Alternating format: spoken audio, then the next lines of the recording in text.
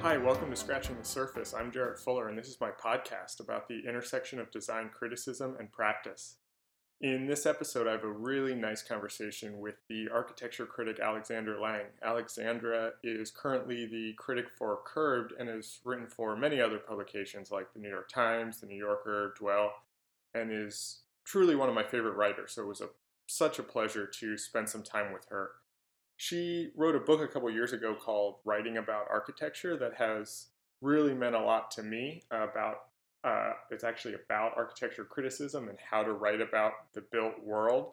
And it really changed how I thought about my own writing and helped me work through how to talk about designed objects. So we talk about that book quite a bit in our conversation. We also go deep on her own writing process and how she worked through a couple of her recent essays. We talk about what she thinks the role of criticism is within the architecture community, and how she writes about the built environment for a general audience that might not know anything about architecture. I met Alexandra in a small coffee shop in Brooklyn this past summer where we recorded this, so you can hear other customers and the espresso machine in the background. But the conversation was so illuminating to me that I just had to share it anyway. You'll hear it actually get quieter about halfway through because we stayed so long that the shop had actually closed and they let us stay so we could finish our conversation. As you can tell, this was really fun and enjoyable for me, and I think a really interesting look into how a critic thinks about their work. So again, I apologize for the background noise, but I think you'll enjoy the conversation as much as I did. So here is my interview with the architecture critic, Alexandra Lang.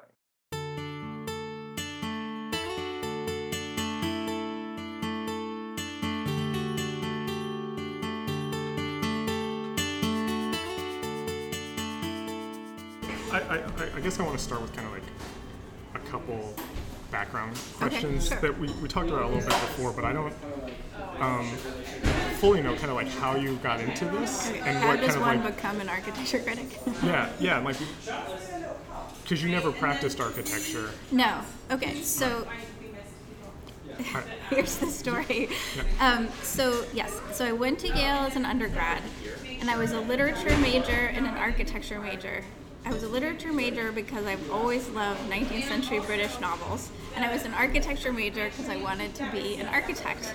But then when I got to Yale, I found out that the Yale Daily News was kind of a big deal college paper, and being kind of a competitive person, I thought, I should do the Yale Daily News also. So, and it turned out one of my freshman year roommates also wanted to do the Yale Daily News, so we did it together. She's still one of my best friends. So basically in college, I was already kind of interested in literature and architecture and journalism and doing all of that. And coming out of college, the Yale degree is a BA in architecture. So I knew if I wanted to be an architect, I was going to have to go back and get an MArch. But I thought, why don't I take a few years off and move to New York and work in journalism and then go back to architecture school. So I had been lucky enough to get an internship at Time magazine after my junior year of college. And at that time, yes, I was super lucky. At that time, Kurt Anderson was running the front of the book at Time magazine, and I was working for him. I mean, I basically only saw him at daily story meetings, but he did know who I was. So when I was a senior... And you're a junior... In college. Yeah. Wow. So when I was a senior in college, he became the editor-in-chief of New York Magazine, which was a huge deal at the time. And so I wrote him a letter and was like, "Hi, remember me from this summer? I see you're the editor of New York Magazine. Are you hiring any editorial assistants?" And he wrote back and was like, "Sure, I can hire you for $21,000 a year as an editorial assistant." Wow. So so that's what I did. I moved to an apartment in Park Slope, and I started at New York Magazine, and I was literally answering the phones at New York Magazine, Kurt Anderson's office. Yeah. So when... And wait, this was right after you graduated. This is in from 1994. College. And so you're fresh out of college. Yes. So when did you... And it was, I will just say it was completely ridiculous for me to be working at New York Magazine because I'd never worked in New York, and I didn't know the least thing about New York in any kind of cultural sense.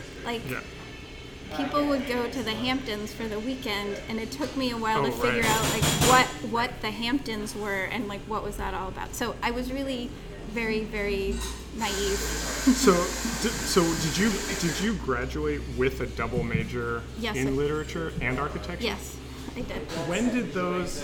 When and how did those kind of start to intersect?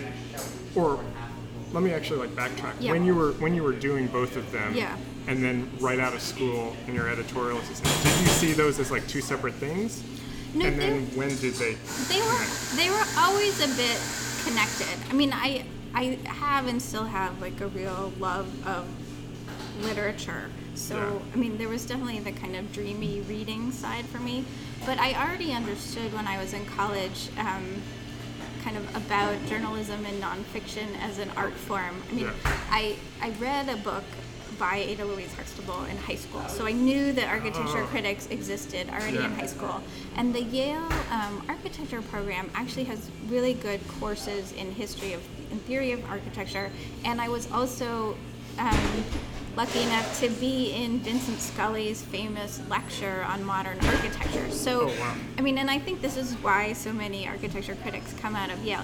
You just get seeped in this idea of language as wrapped up in architecture. So it was very clear to me, even coming out of college, that writing about architecture in this descriptive way was something that you could do and was something worth doing. So, yeah, so they were connected. They were really connected for me. So And even if you actually- weren't, I was just going to say, because it's sort of relevant, I took, the John McPhee of Yale is this guy named Fred Strebe, who I think actually studied with John McPhee, and he teaches this famous nonfiction writing class. So I took that class in college, and I wrote a story about why the Yale Architecture School was so terrible at that time. So really, I was like already on the Okay. case. So it's interesting that even like while you're in school and maybe you weren't necessarily writing about architecture all the time, you saw these things you saw language and writing as a way to talk about architecture. Yeah. You saw them as very symbiotic, very Yeah. early on. Yeah, I did, but I also think like that's part of the even the art history classes you take Yeah. in college. I took this amazing, modern art history lecture Right. class with a woman named Ann Gibson, who is pretty well known, and we had to write all these papers about paintings for that class, and that's that's Yeah. art criticism, that's architecture criticism. I actually feel like you almost do more of that in college than you do later. Right. So yeah, That's I did see them as intertwined. But it's true, when I moved to New York, I saw myself as taking a break and doing journalism for a couple of years before I was going to go back to architecture school and be an architect. Yeah. I mean, that was my trajectory at the time. I have a theory as someone who's not related to architecture at all. I wanted to be an architect when I was in middle school, actually, before this is a side note that I'll probably cut out, but it's relevant. Is my friend growing up when we were like 8th grade or so, we both wanted to be architects, the kid who lived across the street from me, and we started an architecture firm. Did you have cards? We had cards and we called it JA Architecture. His name was Andy. Okay. And we started designing business cards and letterhead, and we designed like a folder that had all of our contracts and stuff. And all we did was redesign all of our friends' bedrooms. Like, it was more interior design than Yeah. architecture, but we loved it. Wait, did you actually rearrange their furniture? Yeah, and painted their walls. Wait, and, I love this. This Yeah. is awesome. and Do you have any photos of this? I can find some, I bet. And we like documented everything, and we built a website for it where we posted like before and after pictures. And as we were doing this, I realized that I enjoyed designing the logo for our company more than redesigning my friends' rooms. Yeah. And I enjoyed making the website more than the actual work. And that's how I kind Yeah. of discovered graphic design, Yeah. was through my 13-year-old Yeah. architecture business. Well, that sounds great. I actually built my first architectural model when I was 12 or 13 because I took a colleague of my mother's at NC State taught like a kind of extension class for kids on architecture. Steve Gaddis, a great guy. And so I took that class when I was 12, and I have That's photos amazing. of this architectural model that I built when I was 12. Actually, I've been meaning to post them on Instagram because it's funny. I was very influenced by Richard Meier. So it's basically like a Richard Meier house, but built out of red cardboard and clay. Did you know the name Richard Meier You know, as a 12-year-old? I did because my mother owned the Richard Meier monograph because it was designed by Massimo Vignelli. It's really famous monograph book design. It's all Bodoni, black and white. Yeah, I know this anyway, one. it's That's like hilarious. classic Vignelli. So I had seen that book, and the house he did. There's a house he did in Michigan that was like my dream house for many, many years. That was like my first architecture love. That's amazing. I love that. That's so funny. Yeah. So that's my connection to architecture Okay. was as a 13-year-old. But I have this theory that I've been thinking about a lot, and I have no proof of it at all. And it's one of the reasons why I actually wanted to talk to you as someone who's kind of more in the architecture world. Yeah. As a graphic designer, I always read a lot of architecture. I read a lot about architecture. I read a lot of architecture criticism, and I've always been jealous of the dialogue from an outsider that seems like a lot of dialogue. And even practicing architects seem to be very theoretical and are putting out ideas and points of view that I felt like graphic design never has, or never had and doesn't really have. Yeah. And I had this theory that, and this is where I'm going to show my ignorance for architecture, but for a long time, being an architect meant building buildings, and that's a lot harder to do than a lot of graphic design work, and it takes longer, and so to kind of support that, there's thinking and writing and things like that. And even like when you said that you waited to go back to school, like I know a couple people who studied architecture and then had this big debate of what they wanted. Do they want to be a practicing architect? Do they want to kind of go into something else? And I'm wondering, I've always thought maybe that has something to do with this kind of critical dialogue that seems to always be happening in the profession. Yeah, I think that's true of a slice. I mean, I think, yes, I understand why graphic design might, I shouldn't say be jealous of, but something in that general scheme, be jealous of architecture, because there is just a longer history of writing, and then a longer history of theory, and then even a short but still longer history of criticism in architecture, because it's just just a bigger field and a longer lived field as a professional discipline. I do think though that the amount of theory and writing that practicing architects do really waxes and wanes with the economy. So you may partially have that impression of architects as being intellectuals because of the enormous amount of history and theory that happened during the 70s and 80s when nobody was building anything. Right. And that was actually that's interesting. That was actually a particular time in architecture that I don't think is sort of correlated over all of architecture, or even all of 20th century architecture.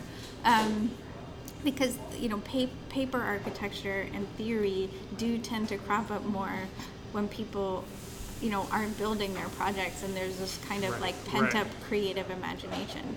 Oh, that's interesting. Yeah, I also think there are a tremendous number of architects that are not only not interested in theory, probably don't even look at the architecture magazines. And I mean, there's so many layers and types of architecture in the country that don't even get addressed in any way. And it always makes me irritated when people say architects blah blah blah, because I'm like, who are you talking about? I mean, even so, my husband is a solo practitioner who does residential architecture, and his world is so different from the world of most of these sort of design famous architects I interview, and I feel like it's really important that I know about both of these. They're not even two sides, there are many more sides, but at least I know about a couple of sides to the profession that are happening at the same time. And and that's just how it is. That's so obvious too. And I was just having this conversation with someone about graphic design. There's not one type of graphic designer, and there's not one type of work or school of thought. And I just made that same mistake of like oversimplifying it for architects. But you're exactly right. But I do feel like, I don't know what the actual numbers are, but I do feel like graphic design is a much smaller world in the sense that having been associated with Design Observer and knowing a few key people, like I know a lot of people in graphic design, and even though the majority of my work is about architecture, I still would never say like I know a lot of people in architecture. Oh, interesting. Yeah, I mean architecture just feels more vast. Yeah, I feel like the thing that I like, well, I guess we can talk about this now, is your book writing about architecture was like, I loved it, and was like very like influential in changing the way I thought, because I think I read it as I was applying to grad schools, or as I was thinking that I wanted to go to grad school and kind of make this shift into a more academic kind of critical side of design. And reading that was just so kind of like instructional of, I think, the way you talked about how to look at a building, or what the critic's point of view at the building, what were they after, was something that when I read it seemed so obvious, but I had never thought of it before, and has really changed the way I read criticism of any type. And like, what I love that you kind of illuminate is the way critics will kind of maybe use the building as a starting point to talk about other things, talk about the changing landscape, talk about like how that affects the economics or the politics around it. And I tend to think that like graphic design has that same type of opportunity. Like it is also very tied to market and economics and politics. And in my view, like that's not, like graphic design writing often is very surface level. And so I don't know if there was actually a question there, but like how do you see, what do you see your role when you're writing? Do you have like a thing that you're after, or is it kind of case by case? Yeah, well, it's funny. I feel like in a broad sense, there's something that I'm after. I mean, I do feel like criticism is a calling, and I am trying to make this city or other cities better.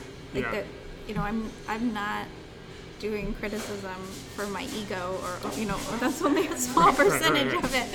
I do feel like talking about things is the only way to improve them, and I do feel like lots of people don't see the things that I see, and so I'm trying to communicate what I see and hope that that's convincing through my writing. And I think, I think that should be the goal of a lot of criticism. In terms of, and I've had this conversation with people because I don't look back that much on my work. Like I find reading my own writing like nails on the chalkboard. Like I feel like if you ask me a really specific question about my book, it's all a blank to me now. It's like it's rearview mirror. So it's like I hope that I am intellectually consistent across the literally hundreds of things that I've written. Right. But I don't know for sure because I can't look back, and this is actually why I think it's really important, and I hope like one day there can be an edited collection of things that I've written, because I'd love to kind of put those themes back together or work with an editor who could, like point out some of those themes to me, because I think, as a person who thinks hard, I am probably intellectually consistent, but I may not see it all because I don't look back. Yeah. And so I really think if you're like a working critic who writes a lot, you kind of have to hope that an ethos is kind of in a way, like rises from Right. your work, even if piece by piece you're not. I don't think you should always be hammering that home. I mean, I'm sure I have pieces that are more political, less political, more economically focused, less Right. economically focused. I mean, I do think something that's come out for me really strongly just recently is kind of this sense of the public good and Yeah, not yeah. letting private money I was say gonna what say, is for the I public feel like good. some of your recent Yeah. ones, that seems to be a theme. Well, I just, and and this is, and it is a theme because neoliberalism is Yeah. ascendant. I mean, I only understood what neoliberalism was like 18 months ago when I finished up my I time still- it's at just, like, Harvard. fuzzy for- But basically, it's about people saying like, oh, this billionaire wants to build a public plaza, and he says it'll be great. Well, who are we to object? Like, and I just think that is no way to build a city. I am just flabbergasted that Oh, interesting. that, Yeah. that politicians, that newspapers like the New York Times, etc., like do not have more pushback around it. So Yeah. yes, for me, but the thing is that some of these themes for critics come out of world events. Yeah. It's like I'm not looking for that. It's just happening, and I object. So. Do you have an audience in your head when you're writing, or like who? And I guess this depends on what publication Yeah. you're writing for and where it's going to live. But what's that audience Yeah. look like? I feel like I should have a better audience in my head. I try very hard. I think that I don't have a specific audience in my head. I know that I'm trying hard to be very straightforward and descriptive and engaging. I think my language is pretty casual, which I'm hoping means more people feel like, oh, Yeah. okay, this is going to be fun.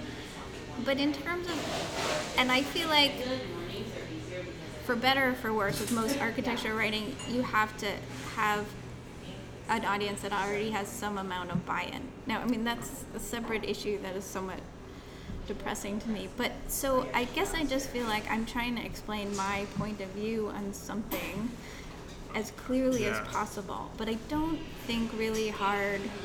I think I write pretty much the same way all the time.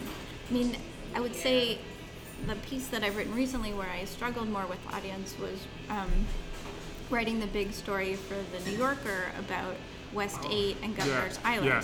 Because Which was that's obviously, great, by the way. thanks. Well, so that one I felt like it was my first story for the magazine, so I was super nervous anyway. But I really had to think about an audience that didn't know anything and wouldn't necessarily even Yeah. want to read this article. Right. So I know, at one point I had to give a whole history of landscape architecture in like 2 sentences, which makes me feel really weird, but you Right. just have to do it. And in general, I was just trying to keep it super light and fun, because I'm like, Yeah. nobody's ever going to read this article if they don't think it's fun. Yeah. Did you see that? I actually love that you brought that article up, because this leads into some of my other questions I Okay. had. Do you think do you view that piece as a work of criticism? Not really, no. Okay. Well, how and I don't Yeah. mean to like put false like Oh. borders up of what it is, but like how would you describe that? Like, what is that piece? I mean, that for is you? a classic magazine profile. Okay. I am happy though, so since I've been mainly doing criticism for a while, it's now much more difficult for me to do pieces when I'm basically supposed to be a nonfiction more of a journalist. journalist, yeah. Yes. So that makes me feel weird. So like, it is. I feel like I have a little bit of a split consciousness. Like, I know that I am occasionally considered controversial, but they don't know that. Right. So what does that mean? So it was difficult for me to figure out. I proposed the piece myself, so it was something that I believed in a Yeah. project that I would have written a really positive, critical piece about. All right. So And you pitched it to I the pitched New it Yorker? to them. Okay. Yeah. I mean, initially we were talking, and to my editor, there were a lot of coffees, and And I basically said that I thought the biggest news in architecture right now was landscape architecture. And he kind of nodded and was like, okay, that's interesting. So he's like, so who would you profile to get that idea across? And I'm like, well, I love Governor Siland, and I think Adrian Heuze is really interesting, mostly because I'm not always sure that I love his work. And I think, that lack of sureness, I think, indicates that he's trying to do something that's maybe a little bit more extreme or more,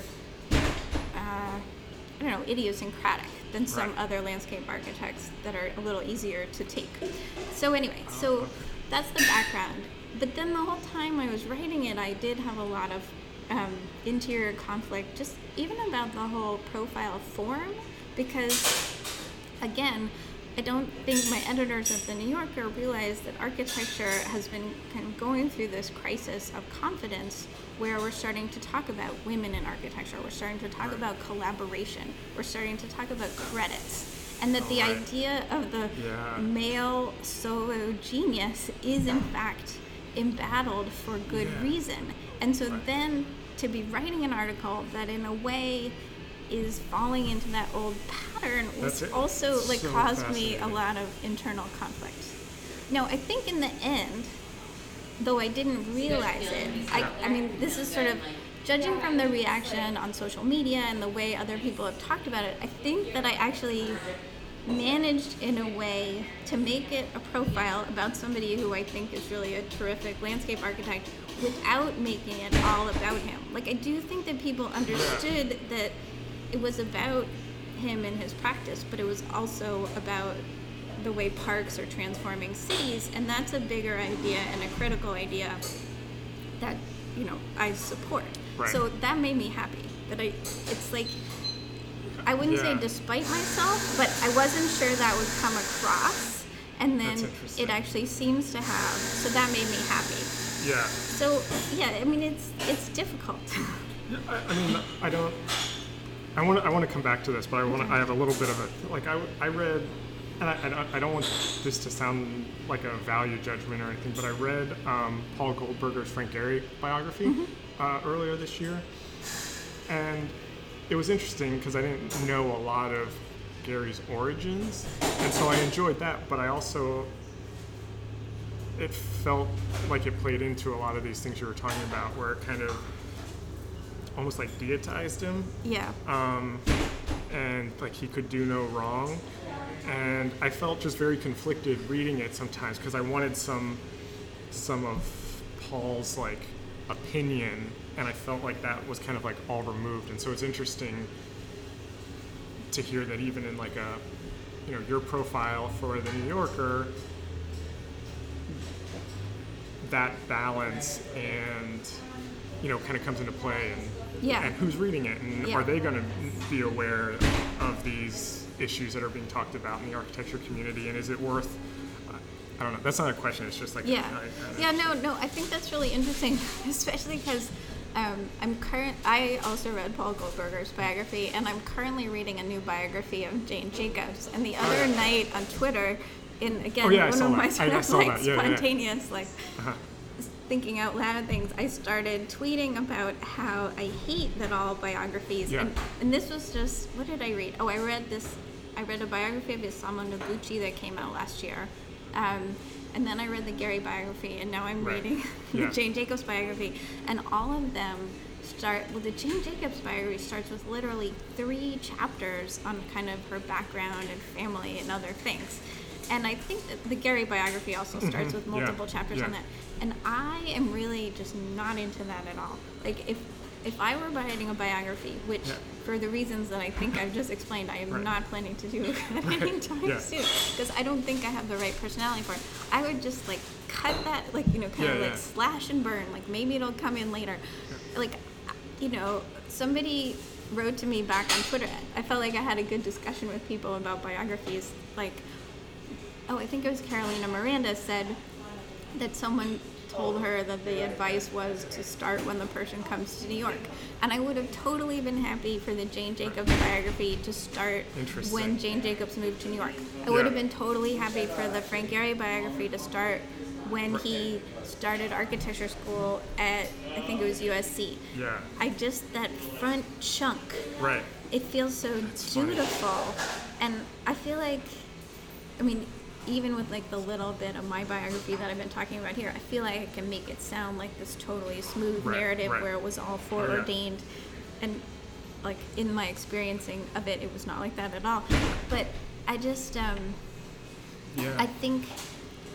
I feel like a critical essay that may include some biographical elements is kind of a more condensed and focused way to take on a person and their career, and that feels much more natural to me than a biography that sort of has to check all these boxes.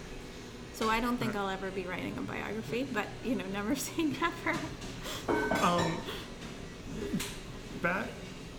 I think the fact that your profile though was in the New Yorker brings up something that I think about a lot, is that architecture critics have long had posts at major publications. Yeah. And I don't really know if there's a question Yeah. in that, but that's something that's always been interesting to me, and I think, again, from like my outsider point of view, it comes back to kind of what you wrote about in writing about architecture, is that it's the kind of the best of the best use the building to kind of like talk about Right. Yeah. other things that any person who has no interest in architecture even is aware of that, it gives them an entry point because there's something that's relevant to them or Yeah. something. Yeah. Well, I mean, that's a really interesting topic. Okay, so And I know that that's changing. yeah, no, I was also. just saying, number one, that era is over. I think that era is over. I mean, sad to say, like I think when I got into this business, I thought the era would continue and eventually I would have one of those jobs. I mean, that was my dream. Yeah. About 5 years ago, I had to kind of sit myself down and have a hard conversation and say, like, I don't think you should say that's your dream anymore, because that dream just feels like that's a dream that there's gonna it's like the disappearing sidewalk. It just evaporated from in front of me. So what can I do? And it was also saying, okay, so that's not the dream. You're not climbing a ladder. Like, I don't know what's ahead. So I've just got to do what I can do now with the resources at my disposal. And that's really this is the pep talk I keep giving myself. That's what I've tried to do. So, I mean, I do think it was and is a great thing for there to be, a city and a newspaper and a critic. Because those critics are able to follow things for much longer. I think the platform of the newspaper is really important because people will read building reviews of the newspaper. I think there's an audience, that there's a sort of assumption when something's in the newspaper that it is interesting to a wide audience. Like I think sometimes the idea of audience is not just how you write, but where you're writing. And that's the thing that I feel like I don't have that much control over. Because, for example, another thing that I was talking about on Twitter is that, so I'm now the architecture critic for Curbed. The Curbed readers don't like it when I do a building review. I would say a straight up building review. Yeah. So, but I think, so I feel like this piece of writing that I'm reasonably good at, that if I worked for a newspaper would be fine and people would read, is not fine because I'm writing for a website. And so that's the weird thing. Yeah. I mean, in a way, it's probably good because it challenges me to figure out, well, what's the way I could write about this? I mean, sometimes it's harder because it's like, okay, I can't write about this one building that I can just go to and then come home and say what I think. That's actually easy for me. I have to go to 3 buildings and cogitate and write some whole thing about the architect's whole career, and it's more difficult, but that is what people will actually read. That's interesting. Okay. I mean, there are pluses and minuses. But so I still believe in that old model. I just think it's disappearing. Occasionally I've done a count of how many, architecture critics there were that have salary jobs, and I think it's best, to do newspapers and then like the few magazines like New York Magazine with Justin Davidson who have like a salaried critic. Though of course he's half classical music, half architecture. So anyway, but those numbers are shrinking. Like actually, right, just recently, the Boston Globe cut its funding for its arts pages, and I've been trying to figure out what that means for Bob Campbell, who's a super respected architecture critic who was a contract employee, but is he not going to write for the Boston Globe anymore? Like that actually means that like another architecture critic has been X'd from that column. So. Yeah, I don't know how to phrase this. It's sad to me. Like in your book, you introduced me to Mouchant. And the Bilbao piece, which just like completely like blew me away, and I went out and bought his like selected essays, like big book, and that's like very fun.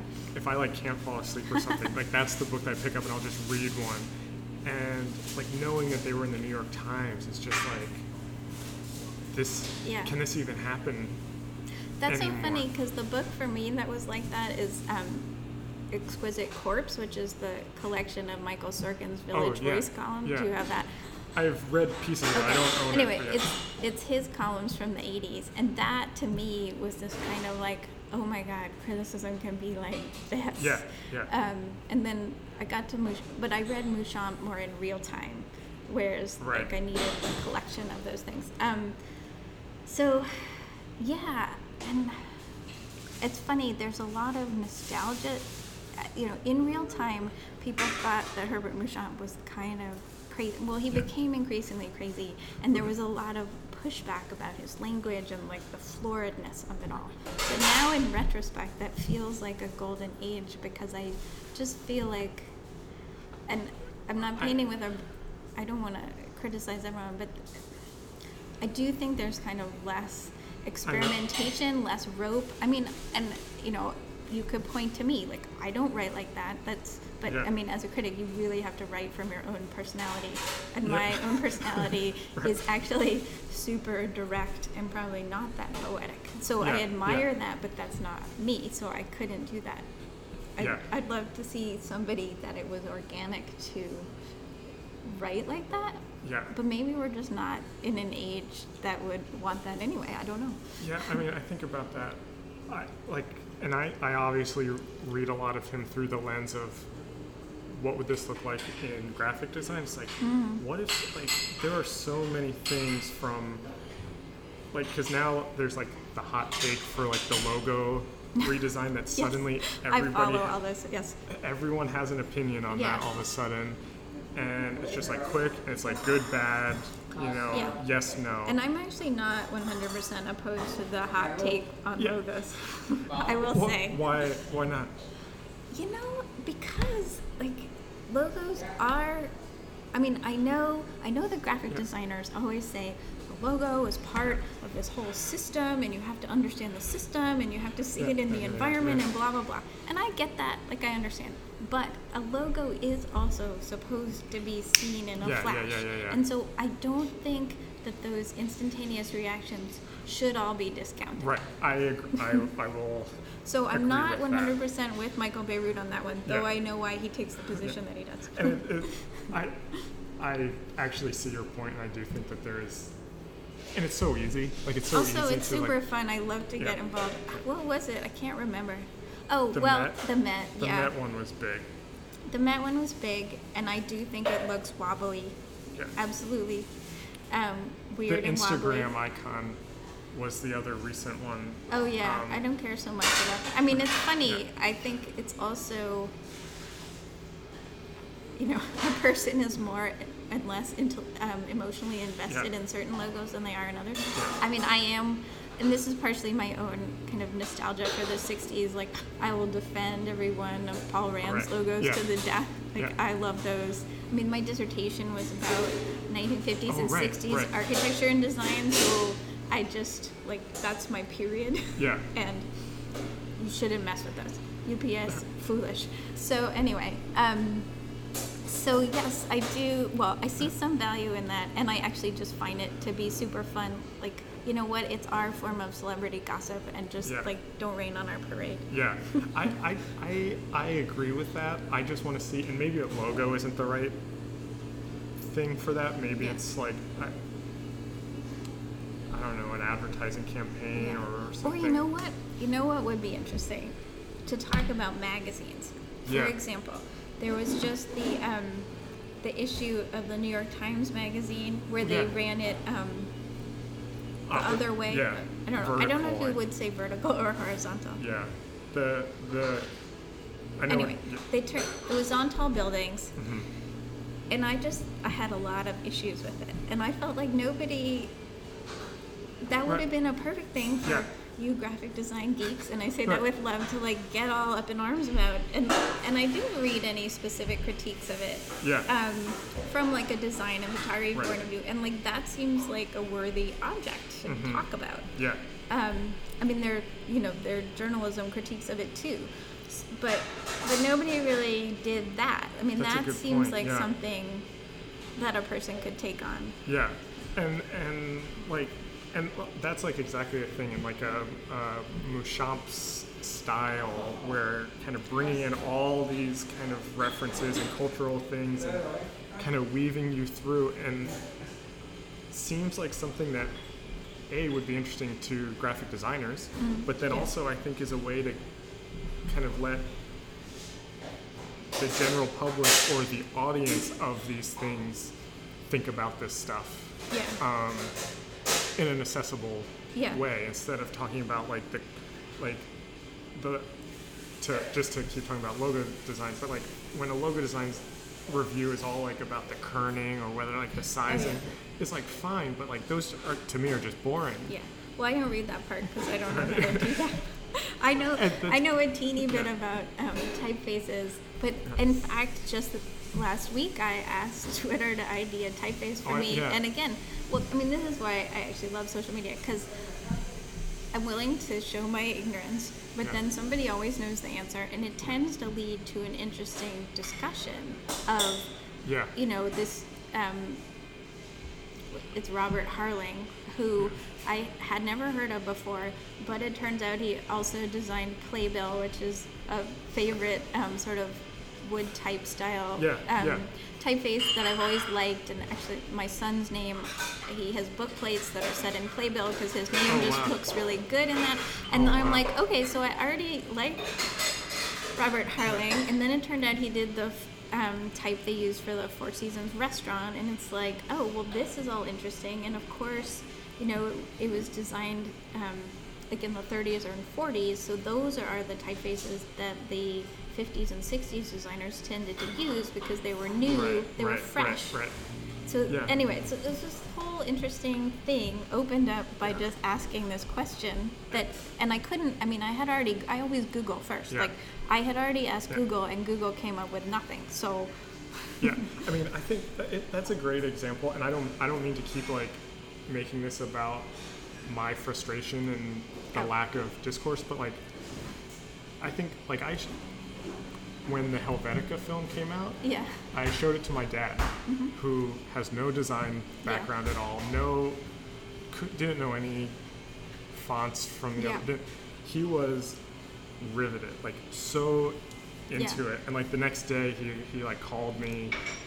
He was at work and was like, "Do you have Helvetica on your computer? Can you like send it to me? Because like I want to use it on our letterhead." And it's just like that kind of like accessibility, I just think is interesting. And also lacking. Well, that goes to your idea that video might be the way to go. I mean, I really admire Helvetica. I've had some issues with subsequent movies that Gary Husford's done on more complex subjects. I'm actually really excited. I think the Dieter Rams one will be good because it's a little more focused. But yeah, I mean, that was a tremendous success story for somebody understanding like how ubiquitous a project would be. I mean, I think that's a reason, like, as I mentioned before, I don't really listen to podcasts, but I think that's a reason people like 99% Invisible so much. I was just going to bring that up. Though I feel like they're really careful, like, not to talk about things as design. Like, I feel like it's stepped back, like one step from design and kind of that, and I don't know, that kind of authorship, which probably makes it more accessible, but makes it sometimes frustrating to me, like at a discourse level. Yeah, I agree, and that's one that I look at a lot, because I do feel like when it started, it was more focused and had kind of a certain level that it was at, and keeps kind of broadening. Yeah. But like people are going into it and liking it, and so I'm very just kind of curious. By that. I also struggle. So I have a PhD in architecture history, and I wrote my dissertation about architecture design, graphic design, landscape design, like all the designs mixed up together, which is really like kind of where my head is, because I prefer to think about things as a system. Yeah. So I get frustrated with the way history is often presented as a kind of wow moment, both in podcasts and on the internet. Yeah. And things that essentially historians have known for years are suddenly presented as some sort of scandal. And I find that I struggle with that, because I realize how snotty I sound when I say that, but on the other hand, to reduce these things to this kind of like nobody's ever heard this before, and I'm like, well, I actually know the book in the library that you probably read that in, and now you're presenting this as some sort of new information. Right. Actually, the New York Times Magazine just used to have that "Who Made That" column for a while. It was basically, I used to joke to people, it was basically like design history exists. So somebody invented the water pistol. Somebody invented, the flip-flop. And to me, that's sort of like, no duh. Like, tell me something interesting about it, besides this, like, potted, like, overly cheerful history of how it was invented and it reused some existing industrial product. But people liked it. I don't know. I mean, and this is the conflict that I get into, where I'm like, well, people like that and they're learning about design, but I think it's a little bit dumb. Yeah. I mean, I even feel we're starting to get a little short on time. Okay. So I have a couple things that I want to like. That's fine. I may be digressing. But there's something related to that I do want to just mention, that I even think in design education is we look at these kind of like, I know you mentioned that you love the Paul Rand eras, and I'm about to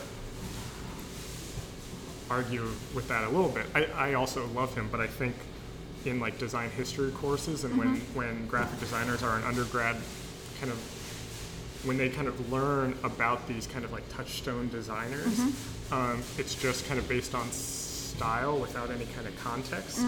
And I have no data to back this up. This is just a theory that I have, that it kind of just like produces this kind of like regurgitation of styles, where like I think it's much more interesting to like look at where that style, I'm using the word style, came from, and what came right before it, and why is that a big deal compared to its context. And like we shouldn't, in design education, should we really be looking to Paul Rand still for this is how to make a perfect logo, because he never had the internet and there were no iPhones, and like a logo has a very different function. And so I almost think that there's also, yes, history has this like kind of series of like these big moments that it's a little more gradual, but then it also like becomes this thing that you can just kind of like look back on without any.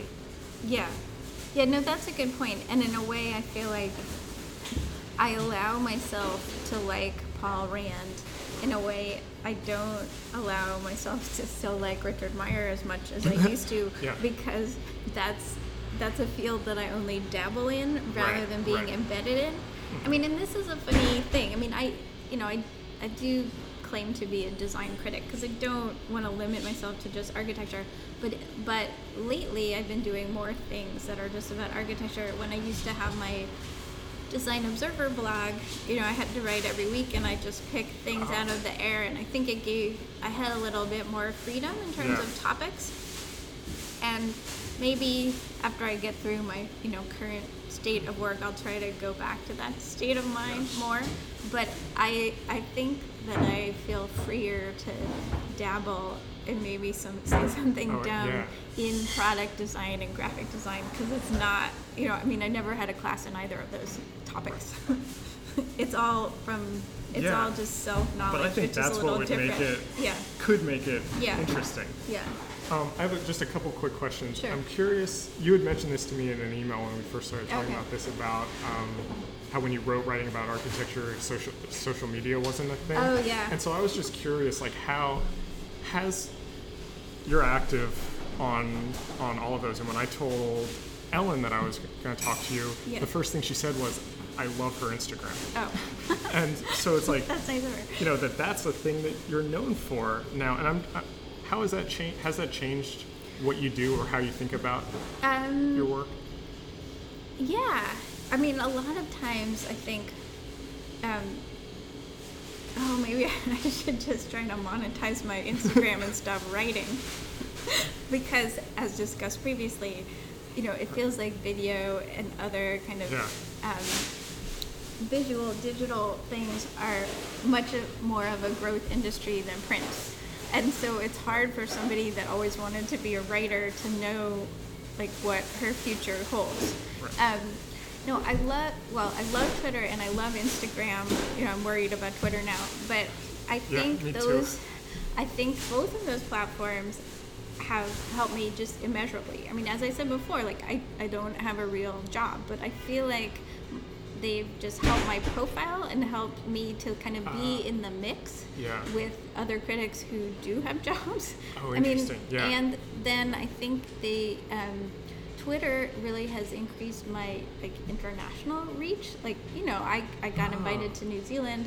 I got invited to Australia. Oh, interesting. People in basically the PR people at most of the major European architects all know who I am, and that's that's a little bit Dezeen, but it's also Twitter. Yeah. So that's just incredibly helpful in terms of reach. Yeah. Totally helpful.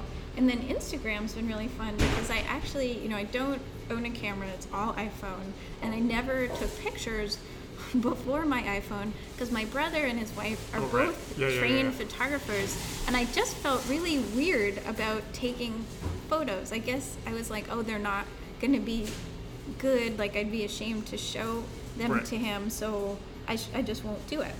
But then the iPhone just took away all that anxiety, and I really got into Instagram. Actually on my trip to Australia, because I was just seeing these things that were blowing my mind, and I just wanted to share. It was like a pure, like, oh my God, you guys have to see this. And love that. Like, that's what it should be like. Yeah. Well, that's like, we didn't have time to talk about this, but I think it's fine, was your criticism equals love piece, which I feel like I see linked around all the time. Like, people are always talking about it, and I think, like, that's like the perfect kind of example of that too. I'm so glad to hear that because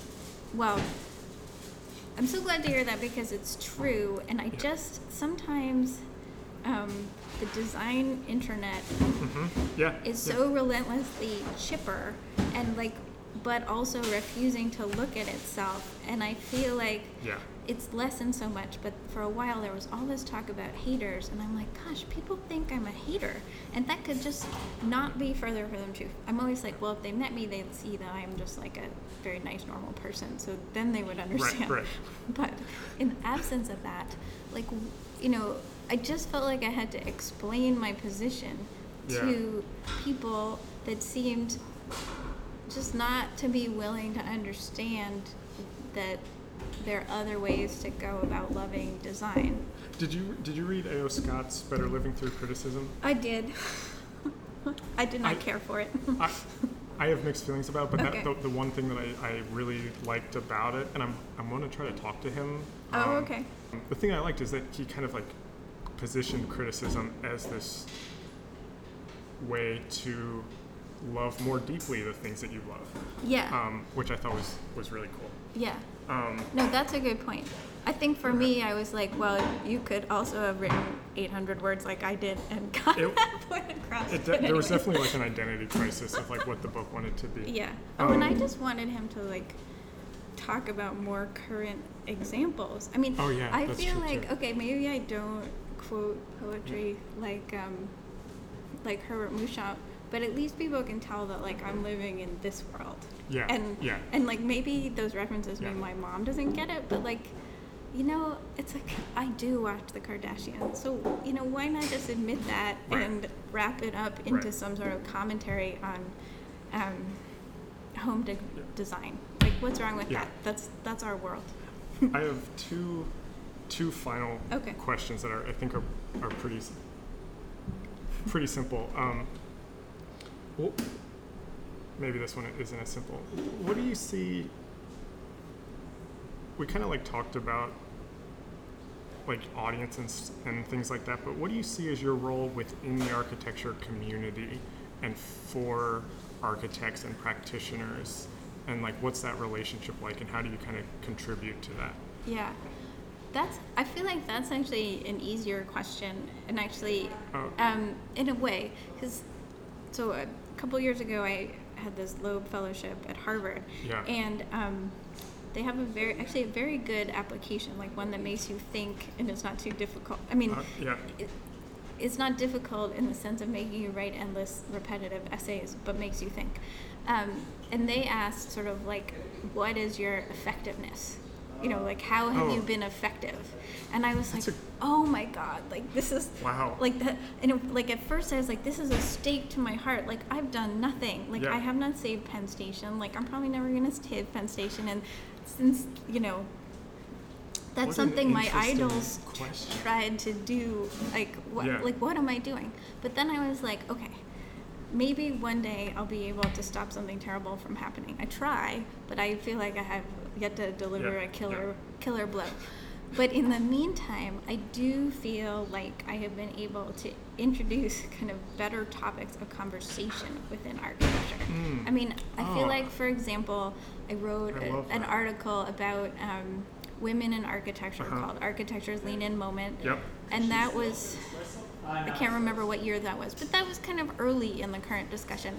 And I feel like I actually framed the issues that are still being played out as the issues. So I'm like, okay, yes, I put my finger on like what we need to talk about.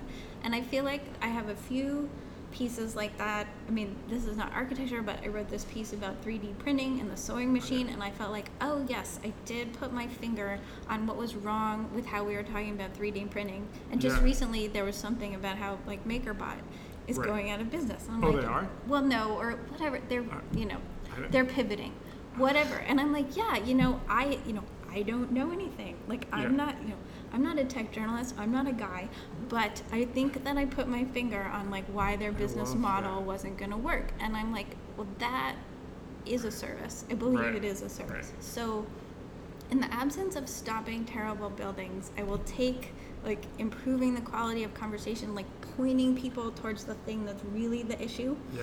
And I do feel like sometimes I just have clarity for whatever reason about things like that. Just to kind of like wrap it up, I'm curious, I don't know exactly kind of how to phrase this, but I'm curious just like what your writing process is like. Do you write every day? Do you write at the same time? Do you have like when you're working on a story, or does it kind of change? Well, my best case scenario is like I go to see something, I let it percolate in my mind.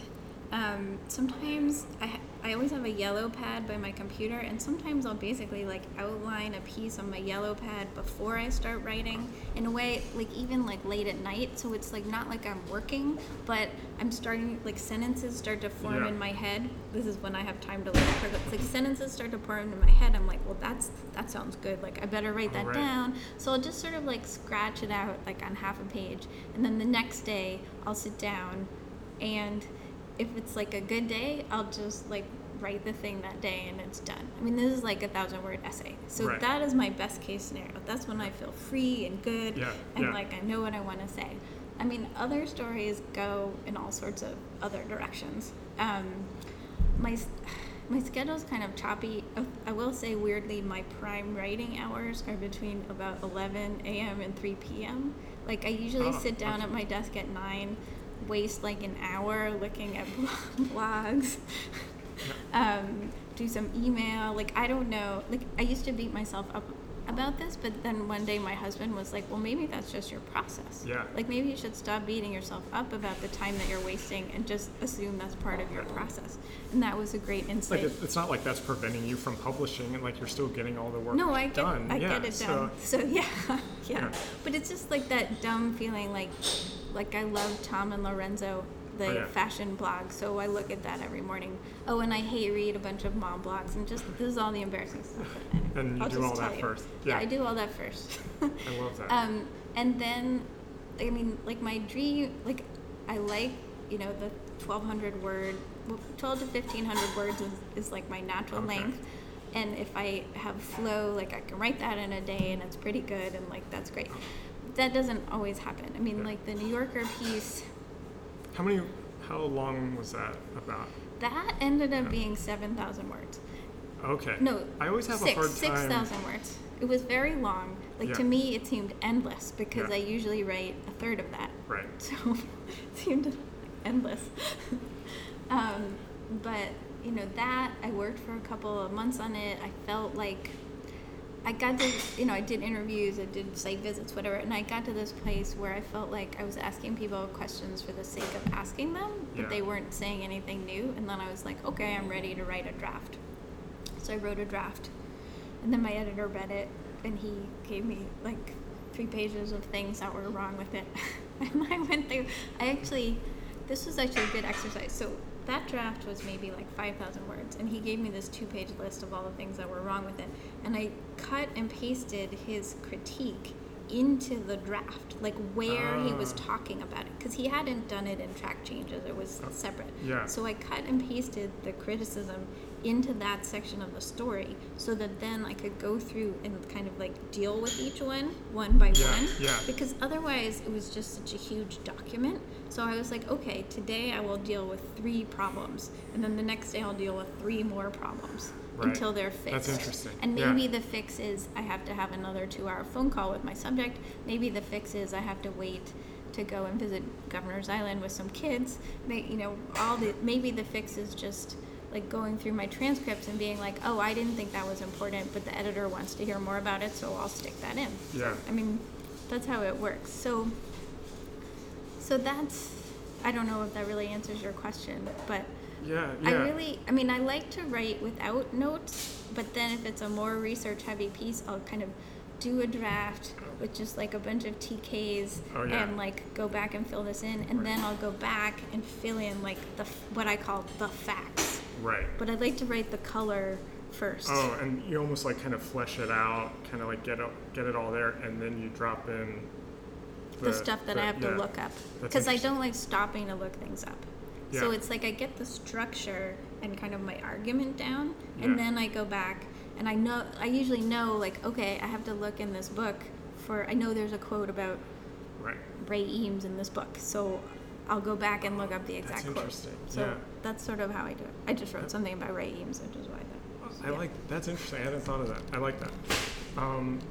That's if you just like want your you have to spit your idea out, and if you spend too much energy on getting everything right the first time, your idea is going to get clogged. That's my problem, and I definitely like would not call myself a writer. I'm like trying to become a writer, I think, and trying to like get better at it, but I have this problem where like I really struggle to sit down if I don't know if I don't have a first sentence.